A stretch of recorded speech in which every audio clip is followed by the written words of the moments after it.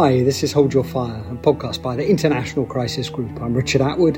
This week, US Secretary of State Antony Blinken was in Beijing. He met senior Chinese officials, including Xi Jinping, China's president. Joe Biden, the US president, said Blinken did a hell of a job on his trip. So are the two global giants going to ratchet down tensions that have been building over recent months? Here in Beijing, I had an important conversation with President Xi Jinping. And I had candid, substantive, and constructive discussions with my counterparts, Director Wang Yi and State Councilor Qin Gang. I appreciate the hospitality extended by our hosts. In every meeting, I stress that direct engagement and sustained communication at senior levels is the best way to responsibly manage our differences and ensure that competition does not veer into conflict. And I heard the same from my Chinese counterparts. We both agree on the need to stabilize our relationship. That was Blinken briefing the press after his meetings. On the agenda during the trip were Chinese concerns about the US's so-called de-risking economic strategy. That includes US export controls that would stop China from accessing and making the world's most advanced semiconductors used in supercomputers and advanced weapons systems. From its side, the US sought to re-establish military-to-military channels aimed at another type of de-risking. A near collision at sea. The Pentagon says a Chinese vessel cut across the bow of a US warship in the Taiwan Strait, where it was conducting a freedom of navigation operation with Canada. China says the US Navy's presence in the strait was hostile. It comes a week after the US accused a Chinese fighter jet of a dangerous maneuver in international airspace above the South China Sea. The two sides' militaries, their warships, their planes, operate in close proximity in the Taiwan Strait and in the South and East China Seas. With Beijing and Washington hardly talking, there's a real danger that some mishap escalates into a political crisis that's hard to wind down. So was Blinken's trip a success? What comes next? And can the world, much of which is watching anxiously as US-China relations deteriorate, breathe a little easier? So, to talk about all this, I'm very happy to welcome back onto the show Amanda Shao, who is Crisis Group's China expert. Amanda, welcome back on. Thank you, Richard. It's great to be on. So, Amanda, broadly speaking, Blinken's trip is good news, right? Yeah, it's certainly a positive first step. You know, this was the first time since 2018 that a U.S. Secretary of State has visited China. So this was very much needed to resuming more regular exchanges at the senior level. You know, what we have seen thus far under the Biden administration has been sporadic meetings. They haven't been regular, but the positions of the two sides remain evidently far apart. I mean, it's a good start because without these sorts of communications, there is a risk that the two sides will misread each other's intentions and miscalculate. So that the visit itself took place was progress. Do you think the Secretary of State was expecting to meet Xi Jinping? Well, you know, both sides really did their part to lower expectations around what this visit would produce, including on the question of whether Blinken would get that meeting with Xi. And so it wasn't until the very last minute that we knew that that meeting was going forward. And it's really important that it did occur. You know, even though Blinken got meetings with Qin Gang and Wang Yi, Qin Gang being the foreign minister and Wang Yi being the top foreign policy official in the Chinese system, that meeting with Xi is very important because it sends a signal from the highest level to the entire Chinese system that China is ready to re-engage with the US. So we'll come back in a moment to how the actual trip unfolded, but Amanda, could we just go back a little bit? And so what you had the Bali G20 meeting in November last year, last time that US President Joe Biden and Xi Jinping met. And Blinken was initially going to follow up that meeting with a trip to Beijing. That was, of course, scuppered by the Chinese balloon incident, the balloon shot down by the US. And that was the last time he came on the podcast, was to talk about that incident. Do you want to just explain how we got from Bali to this meeting? Yeah, so when Xi and Biden met in Bali last year in November, that was seen as a small breakthrough. Up until then, the two leaders hadn't met in person.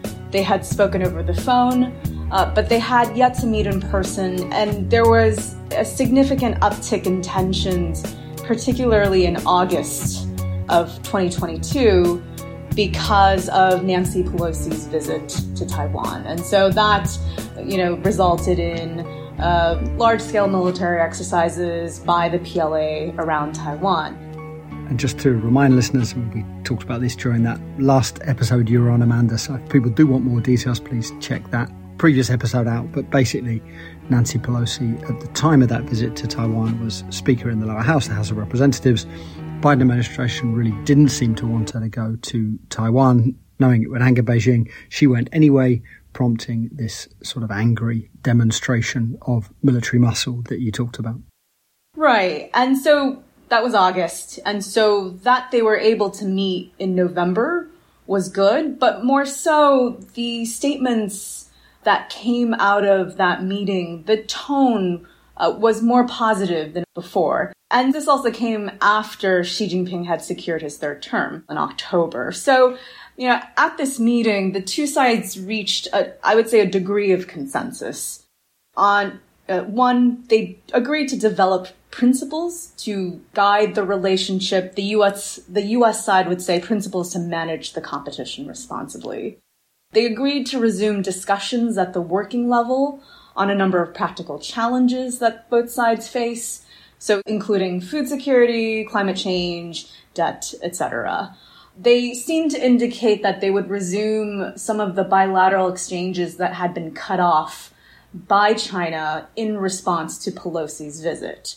And they discussed some of the smaller confidence-building measures that the two could engage in, people-to-people exchange, that could sort of improve the atmosphere in the relationship. So that Bali meeting, I think, created a bit of optimism. And, following that, it was expected that the two sides would resume these working-level discussions, and that maybe we would see more regular exchanges also at the senior level. But then the balloon incident happened in February. And it wasn't just that the U.S. had shot down the balloon, but following the incident, the U.S. really played up the balloon threat that, was coming out of China. They went to many allies and partners, and, they were really talking about this massive global balloon program that China had established. And following that, Blinken and Wang Yi spoke briefly on the sidelines of the Munich Security Conference. And there, the U.S. aired their concerns publicly about China potentially thinking about providing lethal assistance for Russia to use in Ukraine. And so in response, the Chinese were very cool to dialogue since February and March of this year. But then in the last couple of weeks, we started seeing a bit of thawing, something that Biden actually himself previewed. He had sort of said, a thaw is coming. And Jake Sullivan and Wang Yi had met in Vienna as well. And apparently the head of the CIA also took a trip to China. And there were a number of small movements that indicated that the two sides were working towards some sort of visit. What do you think has sort of persuaded both sides that now was the time to try to take tensions down a notch or two? Well, I guess it's indicative that prior to Blinken's visit to China, that the Chinese were actually expressing more interest in having U.S. Commerce Secretary Raimondo and Treasury Secretary Yellen to come visit China. And in fact, Raimondo met with her Chinese counterpart in D.C., and the outputs of the meetings, they suggest that a lot of the focus of the conversation was on economic issues. So I think one of the reasons why the Chinese were interested in re-engaging with the U.S. is they're frankly facing a number of economic issues. They're dealing with a lot of unemployment, slower than expected economic recovery. And on top of that, what they're worried about isn't just that the U.S.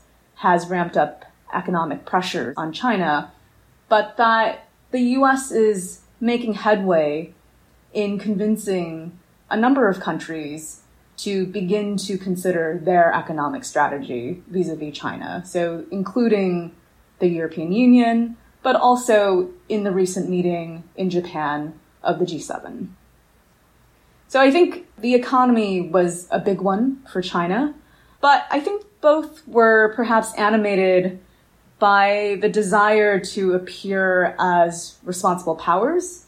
A couple of weeks ago, the Shangri-La Dialogue, which is this annual security forum that takes place in Singapore, happened. And, it was pretty consistent and clear, the sort of message from other countries.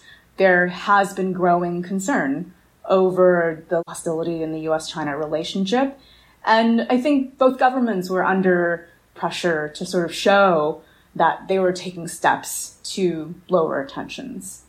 In terms of Washington's motivations, I think that a key one is a real concern that the relationship has deteriorated to the point where miscalculation is a real risk. And so I think for Washington, some of these security issues and the potential to misread each other's intentions was a key factor. And there, in essence, Amanda, you're talking about sort of military miscalculation, that one of these incidents in the Taiwan Straits or the South China Sea, that one of these incidents in which the two militaries are sort of rubbing up against each other, is misinterpreted and potentially escalates. Right. So on the one hand, an unintended military collision, but on the other, bigger intractable issues like Taiwan and the two sides' positions over Taiwan and the South China Sea. So China basically worried about its economy getting squeezed. Washington at least signalling that it's concerned about the risks of some sort of miscalculation, and both sides feeling pressure as the world looks at their deepening hostility with increasing sort of trepidation. So Blinken was there, a couple of days? Can you just run through us sort of what happened while he was there? Yeah, he was there for almost 2 days. He arrived to 7 hours of discussions. Well, so he arrived, his first meeting was with Chinese Foreign Minister Qin Gang. That took place over the course of 7 hours. They reportedly went over by an hour, so I guess there was plenty to talk about. And they also had dinner together. The tone out of that meeting, because there were readouts actually out of each meeting that Blinken had in China, the tone out of that meeting was fairly positive. And it sounded like they came to some pretty practical outcomes. The next day, Blinken met with Wang Yi, who is the top foreign policy official on the party side of the Chinese Communist Party. And there, the tone in that readout was much more strident. And there, Wang Yi really placed the blame on the U.S. He said that the reason for tensions in the relationship is because of your erroneous perceptions of us. And, he was really sort of pounding the table a bit, sort of saying there needs to be a choice that is made. Either it is dialogue or confrontation, cooperation or conflict. So that meeting appeared to be a bit more negative in tone. Or at least the readout was, right? Yes, that's right. And particularly here, I'm referring to the Chinese readout. And the last meeting was with Xi Jinping, and that was for a short 35 minutes. And there, what's notable was the seating arrangement of that particular meeting. And in pictures that have been published, we see that Xi Jinping is sitting at the head of this long table and flanked on the two sides by the U.S. delegation and his own Chinese delegation. And so you have sort of Blinken sitting there at the head of the U.S. side, really looking up to Xi Jinping, in a sort of student-teacher sort of way. And of course, that was quite purposeful. I think here, and I want to come back to the Wang Yi statement as well. I think here what we see quite clearly is that for the Chinese, it was really important to telegraph that they were not the demandeurs of this meeting. The U.S. asked for this, and they accepted. And so that was very much the image that they wanted to give off. And I think that a reason for this is that they wanted to carve out a bit of space for themselves domestically for what is to come in the next couple of months, which is likely going to be increased engagement and a softer tone all around. In other words, the more hawkish readout from the meeting with Wang Yi and the signalling from the meeting with Xi Jinping could be a good sign. In other words, I mean, it could be preparing the ground at home for more engagement with the US. Yeah, I think so. I tend to read it as the Chinese, laying the groundwork for the next couple of months. So let's come to some of the things that they talked about according to the readouts. And so China concerned about US economic pressure. And basically this comes down to, as we heard up top, what is now called de-risking. So not decoupling, which would sort of see more serious efforts to separate out trade, but basically stopping China getting its hands on some things, particularly on advanced semiconductors. I think Blinken, at least according to the American readouts of this visit, it seems that a lot of emphasis or core goal of this visit for Blinken was to make the point to the Chinese that the U.S. isn't decoupling and that instead the U.S. is, as he put it, about de-risking and diversifying. So what the U.S. is saying here is that we're not seeking to completely disentangle our two economies. After all, we reached $700 billion of trade last year. It would be an impossibility to cut off, trade. What we're talking about is a more targeted series of measures meant to ensure our own national security, and particularly in the technological realm. A phrase that's often used is it's a small yard, high fence approach, meaning that the U.S. is only targeting those exports and those investments that touch upon the most sensitive and strategic areas. And so that includes the most advanced semiconductors. So as you mentioned, the U.S. is beginning to implement export controls.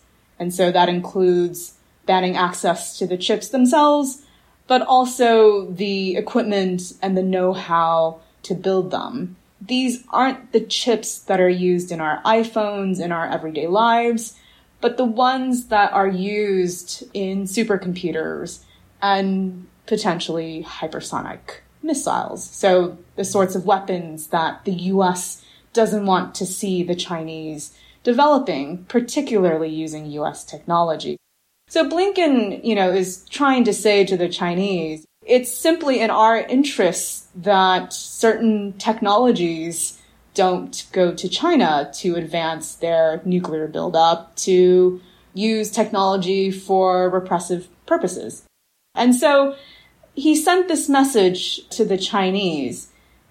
Now, I'm not sure that the Chinese have not found the shift from decoupling to de-risking particularly persuasive. They don't buy that actually that's what the US is doing, de-risking, not decoupling, or they do believe it, but they still don't like it. So first of all, China's general response to the economic measures that the US has implemented is, you're containing us, you are stymieing our economic development, and you're using the pretense of national security to do so, right? And so for them, the shift to de-risking is problematic, I think, because it is a phrase that, compared with decoupling, sounds much more reasonable. And so the U.S., well, first of all, it came from European Commission President Ursula von der Leyen. Okay, so it came from Europe. And then and Washington sort of picked up on that. And then we saw that the G7 has now endorsed it. And so I think that's part of the reason why China finds this problematic. They see it as dangerous because by using the word de-risking, the U.S. and the West has been able to build a broader consensus that these countries now will use to pursue their economic strategy vis-a-vis China. So we're talking about, looking at outbound investment, we're looking at export controls of technologies and economic dependencies on China. And so I think that's why the Chinese have assumed this sort of rhetorical posture to be anti-de-risking. So that's on the trade side. The one thing that we know that the two sides didn't agree on was to re-establish the military-to-military contact, something that the US has pushed for. The Chinese, in essence, said no. Before we get into what the Chinese think about them and why they're resistant, do you want to just talk about those military-to-military contacts, what has been in place before? Yeah, so there has long been a number of sort of regular meetings that have been a system, really, of meetings that have been in place since the 90s between the US and China. And the most important ones are the ones at the working level between uniformed officers to really talk about a set of rules and understandings that the two sides have reached on the types of behaviors, operational behaviors, that are deemed professional and safe when the two sides, warships and planes, encounter each other. And so that is one. So those sort of regularized meetings between the two militaries. Another one is a telephone link that exists between the Department of Defense and the Defense Ministry on the Chinese side. And this is a telephone link that really allows senior military and defense officials to first schedule a call with each other about whatever issues might arise and to sort of take that call. So it's a means of contacting each other outside of an official meeting or visit. And that has served its purpose in the past to sort of dispel misreadings of each other's intentions. So it seems that Blinken, was referring to military communications in general.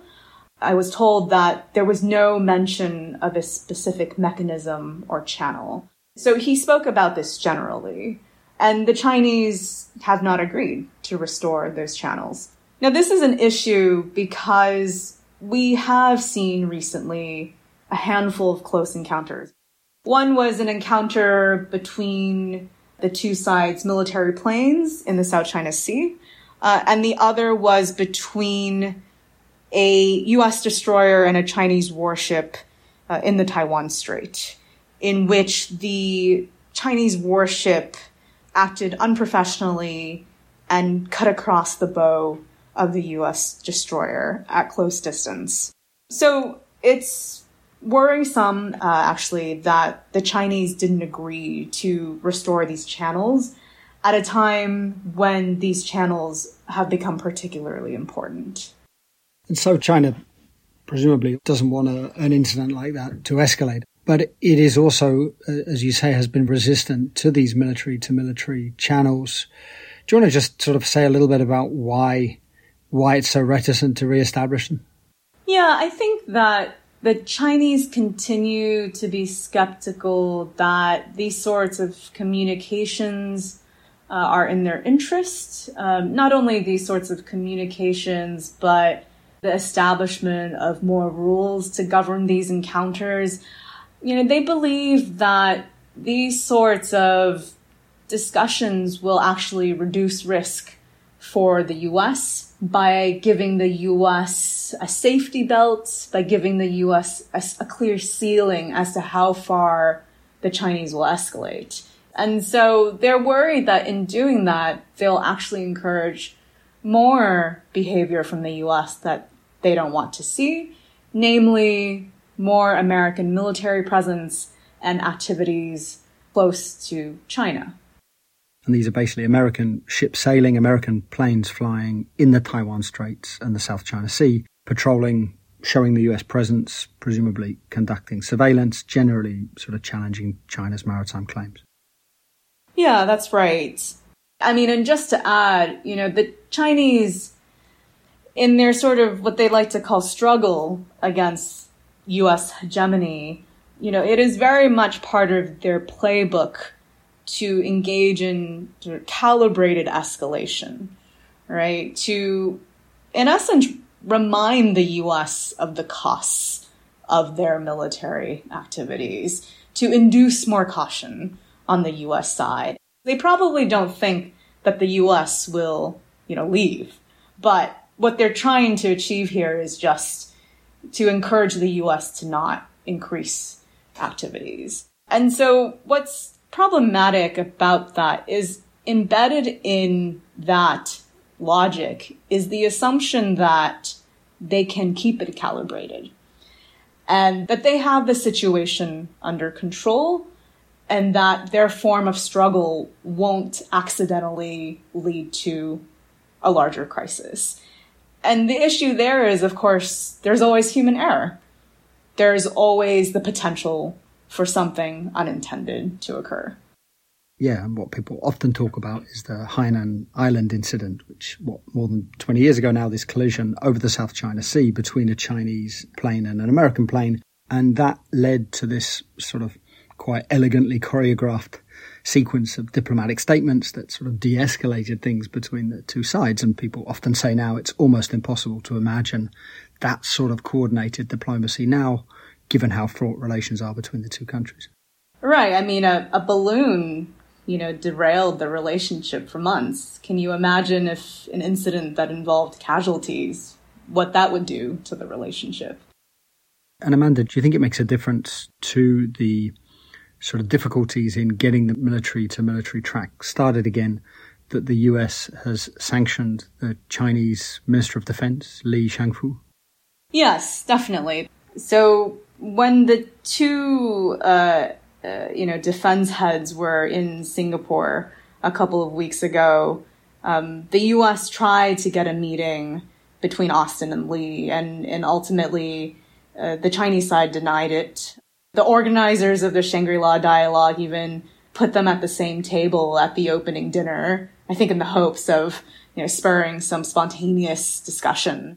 And I think the sanctions on Li it seems that the Chinese are not going to back down from that, at least for now. Well, the Chinese, but nor the US, right? Because there's no talk of lifting the sanctions on the defense minister. Yeah, I think it is possible.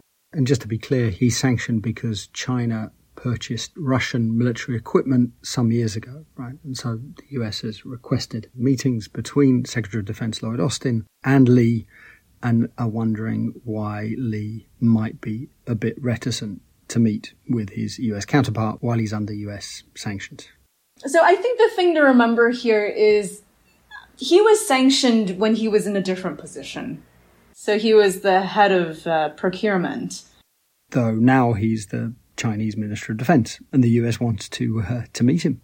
So right, that's a fair point. They didn't anticipate that he would be defense minister. I don't know the Biden administration's consideration on this, but I imagine that they would come under significant domestic pressure for doing something like that, for lifting sanctions. Right, yeah, I'm sure that's true. So Taiwan, the US, so as we talked about last time you were on, the US doing a lot to build up Taiwanese defences, leaning in quite hard on deterrence in some ways, understandably, given everything that's happened in Ukraine. And one of the things we talked about last time was that those efforts should be paired with clear signals that the US doesn't want to change the status quo, that it doesn't support Taiwanese independence. And on that, Blinken seemed to hit all the right talking points in Beijing, though I guess it would have been a bit strange had he said anything different. Yeah, I would say that the two sides recited the things that they were both supposed to say. Right? Particularly on the US side, there's a sort of series of words, one is supposed to say, and he sort of said all of them. He said, we remain committed to our one China policy with the 3 U.S.-China communiques, the Taiwan Relations Act, the 6 assurances. So a listing of all the sort of policies that is the sort of foundation of U.S. policy towards the Taiwan Strait. He said, we do not support Taiwan's independence, and that we oppose unilateral changes to the status quo by either side. So yes, very much U.S. policy, a restatement of that, but still positive that he said it in China, because as we have discussed, it's important that the U.S. Repeatedly say that U.S. policy has not changed. Same with the Chinese. The Chinese have said, again, that Taiwan is the core issue and its centrality really to U.S.-China relations. And on Ukraine, what do you think? Blinken again said that he had sort of warned China off, but that the U.S., the administration didn't see any evidence that the Chinese government itself was giving Russia weapons. So on Ukraine, what Blinken said in a press briefing after his meetings in China was that, indeed, as you say, they see no evidence that the Chinese government is supplying lethal assistance to Russia. But he noted that there were still continuing concerns that Chinese firms might be providing technology to Russia. He also said that the U.S. would welcome China playing a constructive role along with other countries to work towards a just peace in Ukraine, and noted that there were parts of China's peace plan that converged with the U.S. position, particularly that the international community should work to protect Ukraine's territorial integrity and sovereignty. But he also made the point that it was important that it's not just about having peace, but a just and durable peace. And there he's pointing to lingering questions over exactly what China's position is on a settlement. The Chinese envoy, Li Hui, went to Europe and visited a number of capitals in May.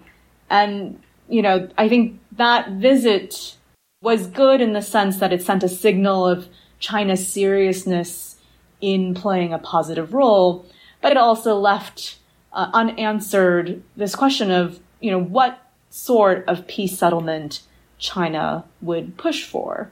In the media, there were reports that the special envoy was suggesting a ceasefire in Ukraine that involved recognizing Russian occupation of the territories that it currently holds in Ukraine. And this was subsequently denied by both the Ukrainians and the Chinese. So, as you say, some good reasons to be skeptical about China's mediation in Ukraine. In the Gulf, though, China's diplomacy has been a bit more successful, right? Beijing brokered this deal between Saudi Arabia and Iran that we've talked about on previous episodes, built on other efforts, other diplomacy by Iraq, by Oman. And actually, I was just in Muscat, in Oman, and I think the sense in the Gulf is that Beijing's role was welcome. Its influence helped clinch the deal. I guess there's still maybe a question about how much political capital China would throw behind making sure the two sides implement what they agreed, if there was sort of signs they were stalling. But for now, at least, both Tehran and Riyadh seem both to have an interest in moving forward. What do you think Beijing hoped to get and actually achieved with its diplomacy in the Gulf?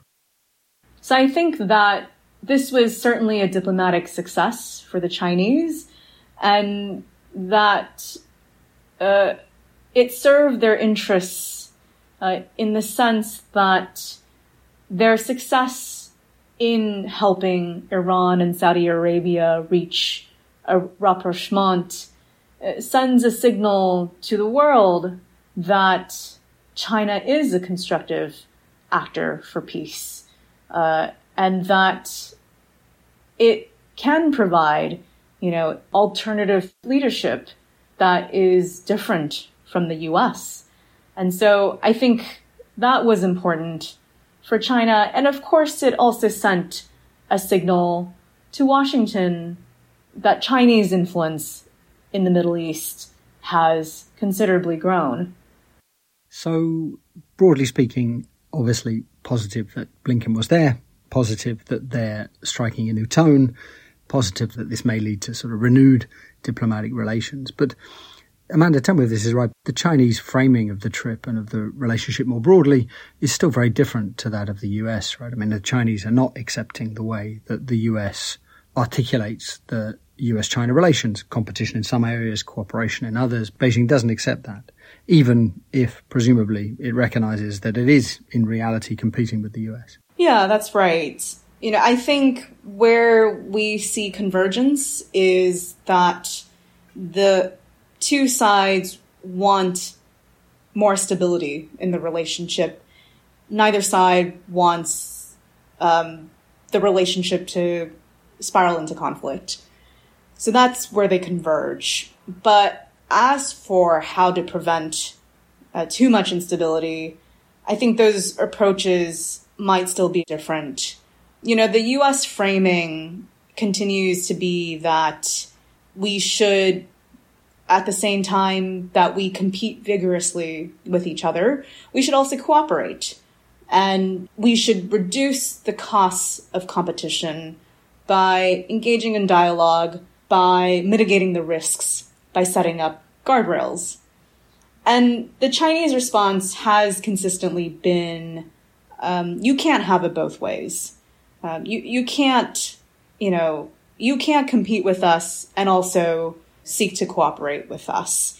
And the reason for that is because the Chinese simply don't want to make it easier for the U.S. to compete with them.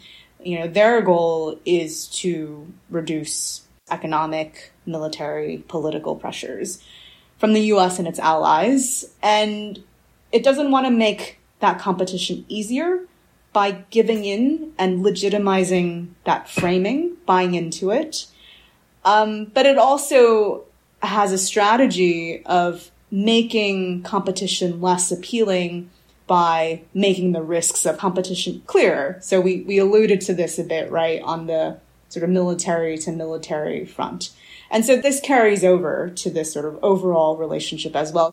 Which then brings us, I guess, to US politics, because in Congress, the parties sort of outbidding each other to see who can be more hawkish toward Beijing. I mean, how do you think the trip is going to go down in DC? Well, even before the trip, we had Republicans come out quite publicly, saying that Blinken was undermining U.S. national security. We had Representative McCall, who's a Republican from Texas and the head of the Foreign Affairs Committee. He threatened to subpoena Blinken. He wanted him to produce documents that detailed the list of retaliatory actions the U.S. was considering against China. So even prior to this visit, a lot of folks in Washington saw this visit as Washington kowtowing to Beijing. And so the domestic environment is not going away. It will certainly be, I think, a limitation that the Biden administration will have to deal with. We're also, entering into election season. And so these sorts of voices, the sort of domestic grandstanding is likely to increase. So in a way, I think the Biden administration will come under some pressure to deliver something concrete that serves U.S. interests that's coming out of this renewed engagement. And what we've seen is really an effort, I think, following this visit by the State Department to shape the narrative of this visit. I think it's quite evident that the administration is very sensitive to domestic politics. And as you say, very sensitive to domestic politics, obviously an eye on the 2024 elections, though it's hardly like the administration has a dovish record on China, right? I mean, in many ways, it's been tougher than Trump, particularly in the way it's built economic pressure on China. It's worked with allies. Right. Some of the specific complaints that were coming out before the visit was, the administration is basically slow rolling some of these decisions that they think will trigger China, right? And so this includes an investigation, the report on an investigation that was conducted on the surveillance balloon that China flew over the U.S. There's another report on COVID origins. There's discussions of U.S. screening on outbound investments in China. So, there's accusations that the Biden administration has delayed some of these decisions so that they can get engagement. But, I think that if you step back, all right, and look at what the Biden administration has achieved, and if you step back and you look at the sort of relative positions of the two sides, the U.S. still has many more cards to play than China. And, the Biden administration has made a lot of progress in building consensus with like-minded countries.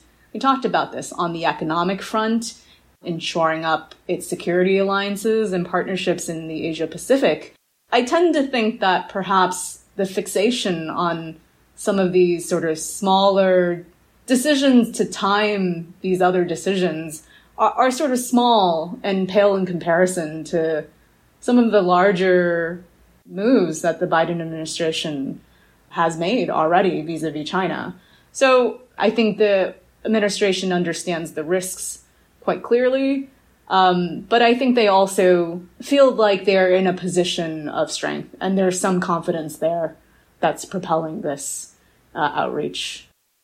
And so what should we be looking for now? So there's talk of a US, of a Biden-Xi meeting sometime in the autumn during the APEC summit, the Asian Pacific Economic Cooperation meeting in San Francisco.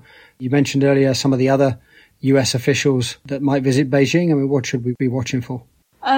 So a couple of things. I think it's possible that Raimondo and Yellen and maybe Kerry might make a visit, Kerry for climate change issues.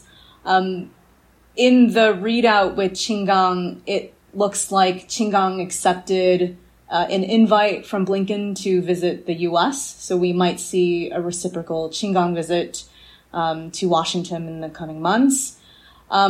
Working level discussions might resume. A working group on fentanyl was, I think, established between the two sides. That's the drug, some of the precursor chemicals for fentanyl. Much of it's produced in Mexico, but the precursor chemicals are all Chinese, right? And I think the US wants to stop those precursor chemicals getting to Mexico to be made into fentanyl to cross the US border. And I think that the Chinese have already cooperated with the U.S. to some extent on this, but that Washington is seeking more. And, I think there was at least one clear output, and in the coming weeks, we should see if this is actually implemented. But the two sides agreed in an increase in the number of flights between the two countries. We should look to whether journalists are allowed to return, American journalists to China, and these sorts of people-to-people exchanges. What does it look like in the coming weeks? But a lot of this sort of higher-level meetings, I think, as you say, will be meant to pave the way for another Xi-Biden meeting in San Francisco at APEC. So maybe, Amanda, I can just ask one last one. I mean, as you said up top, the trip, obviously good news, but in some ways a trip that really was just about re-establishing senior level contacts between Beijing and Washington. That can be seen as good news is really a sign of how bad things have gotten. And there's obviously a wide gulf in many ways between Beijing and Washington, not just on how to manage the relationship, but also more broadly, that the world's two biggest powers in essence, have conflicting visions of the future of Asian security, of Indo-Pacific security. They just want different things. I mean, China sees itself as the hegemon in Asia. The US and its allies don't want that. I mean, those visions are sort of fundamentally in conflict with one another. So, and again, I realize this is a big question, but do you see any hope that at some point we'll see Beijing and Washington in a place where they can sort of talk together, think through sort of coexistence, sort of how to find a way to sort of bridge those competing visions?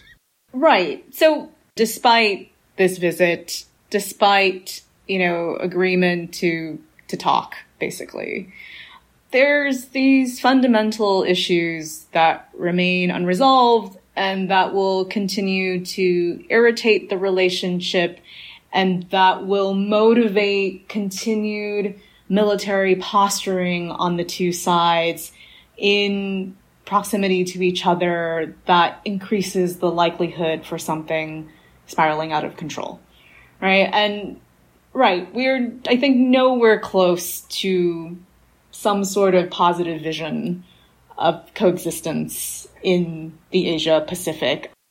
At most, the two sides are, I guess if you're being generous, inching their way towards that conversation in their agreement to discuss principles that guide the relationship. But those principles are vague, right? Even if they could agree to them. So one, they haven't begun in earnest those discussions. They were agreed that there would be discussions in Bali. They didn't actually, it seems, start them. The balloon incident happened. So, they've sort of gone back to that and said, okay, we will engage in those discussions. And the U.S. side is basically saying, okay, we will entertain these discussions as long as we get some sort of output, some clear, concrete output. Because this is in very much Chinese fashion to sort of say, let's arrive at some set of flexible and sort of vague principles to guide the relationship. And they'll generally be quite positive principles, right? But in the readouts between the U.S. and China, between a number of meetings now for the last 2 years, we have seen the formulation of a couple of things that the two sides seem to be comfortable with. So on the U.S. side, the Chinese call it the 5 no's. And they're saying the 5 no's are this, that the U.S. does not seek a new Cold War. It does not seek to change China's system, its political system. Its alliances are not directed at China. The U.S. does not support Taiwan independence, and it does not seek conflict with China. And so this was restated in the readouts out of Blinken's visit this time around. And as for the Chinese, in the readout between Xi and Biden in Bali, the Chinese said the following, and I'm terming it the 3 does nots in Chinese fashion. So the Chinese said, China does not seek to change the existing international order or interfere in the internal affairs of the U.S. and has no intention to challenge or displace the U.S. So I think that those statements of non-intent is useful in the sense that they address specifically the core anxieties of the two sides.